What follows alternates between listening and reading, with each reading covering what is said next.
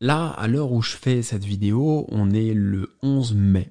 Si comme moi, pendant le déconfinement, t'en as profité au lieu de te morfondre et de t'avachir sur Netflix et de regarder toutes les séries de Netflix sans jamais te poser la question si c'était pas peut-être l'occasion de faire quelque chose.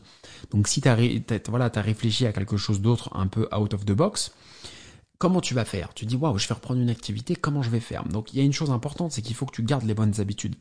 Si tu as créé quelque chose pendant le confinement, il faut que tu maintiennes ce planning. Il faut que tu restes focus sur ça. Et ça peut devenir un side business. Et si ça plaît pas à ton employeur, c'est pas grave. À partir du moment où tu seras performant dans ton job, tu as le droit d'avoir ce side business. Donc c'est très important de garder les bonnes habitudes après le déconfinement.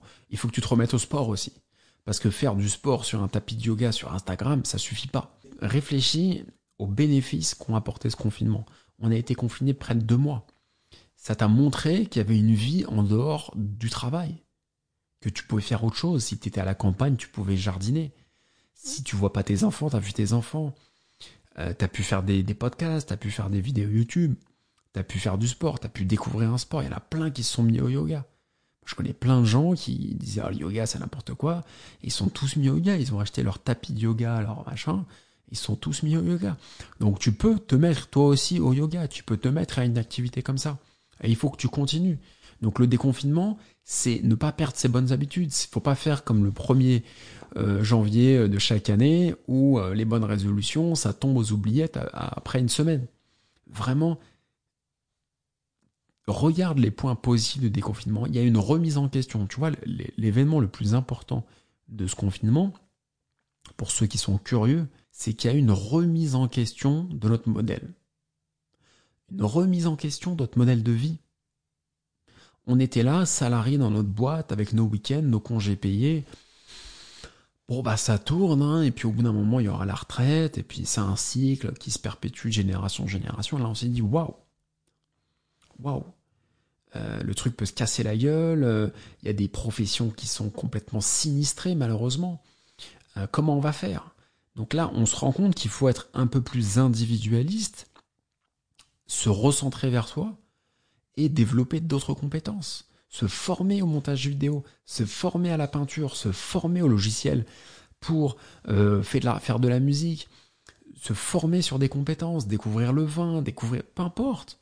Mais je veux dire, il faut découvrir des choses. Et ça te montre qu'il ne faut pas compter que sur l'automatisme.